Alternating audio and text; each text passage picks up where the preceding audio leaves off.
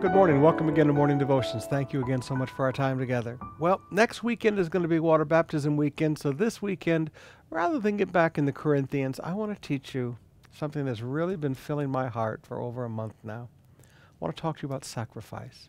So in all the services Saturday and Sunday, we're going to learn about sacrifice and how that is where achievement in the kingdom of God comes from. But right now, I want us to come back to Proverbs chapter 30, verse 20. This is the way of an adulteress. You want to understand how a person who is sexually immoral is. This is their way. She eats and wipes her mouth and says, I have done no wrong. Isn't that exactly what goes on today with sexual promiscuity?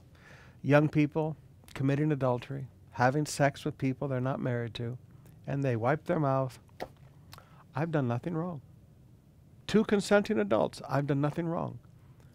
But young people, the Bible says that all of the sins you commit are outside the body. But when you commit sexual immorality, you are committing a sin against your body.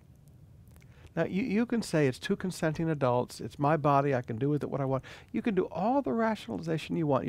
This is the way of the sexually immoral person. They wipe their mouth and say, I have done no wrong. They eat, they do what they want, they have their sex, wipe their mouth and say, I have done no wrong. Yes, you have done wrong. Sex is to be between a man and a woman, husband and a wife, not between two young people that act like stray dogs walking down the street. I actually had a man look at me one time and say, well, dogs do it whenever they want to. Why can't I? I said, you're not a dog. You weren't created in the image of dog. You were created in the image of God.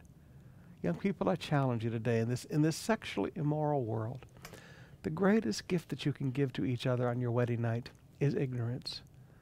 The greatest gift that you can give each other on your wedding night is total ignorance and naivete. You don't have any idea what to do. You learn it together. Your only sexual experiences are with each other. And you know what's fascinating? When all you know is each other, you are satisfied for a lifetime.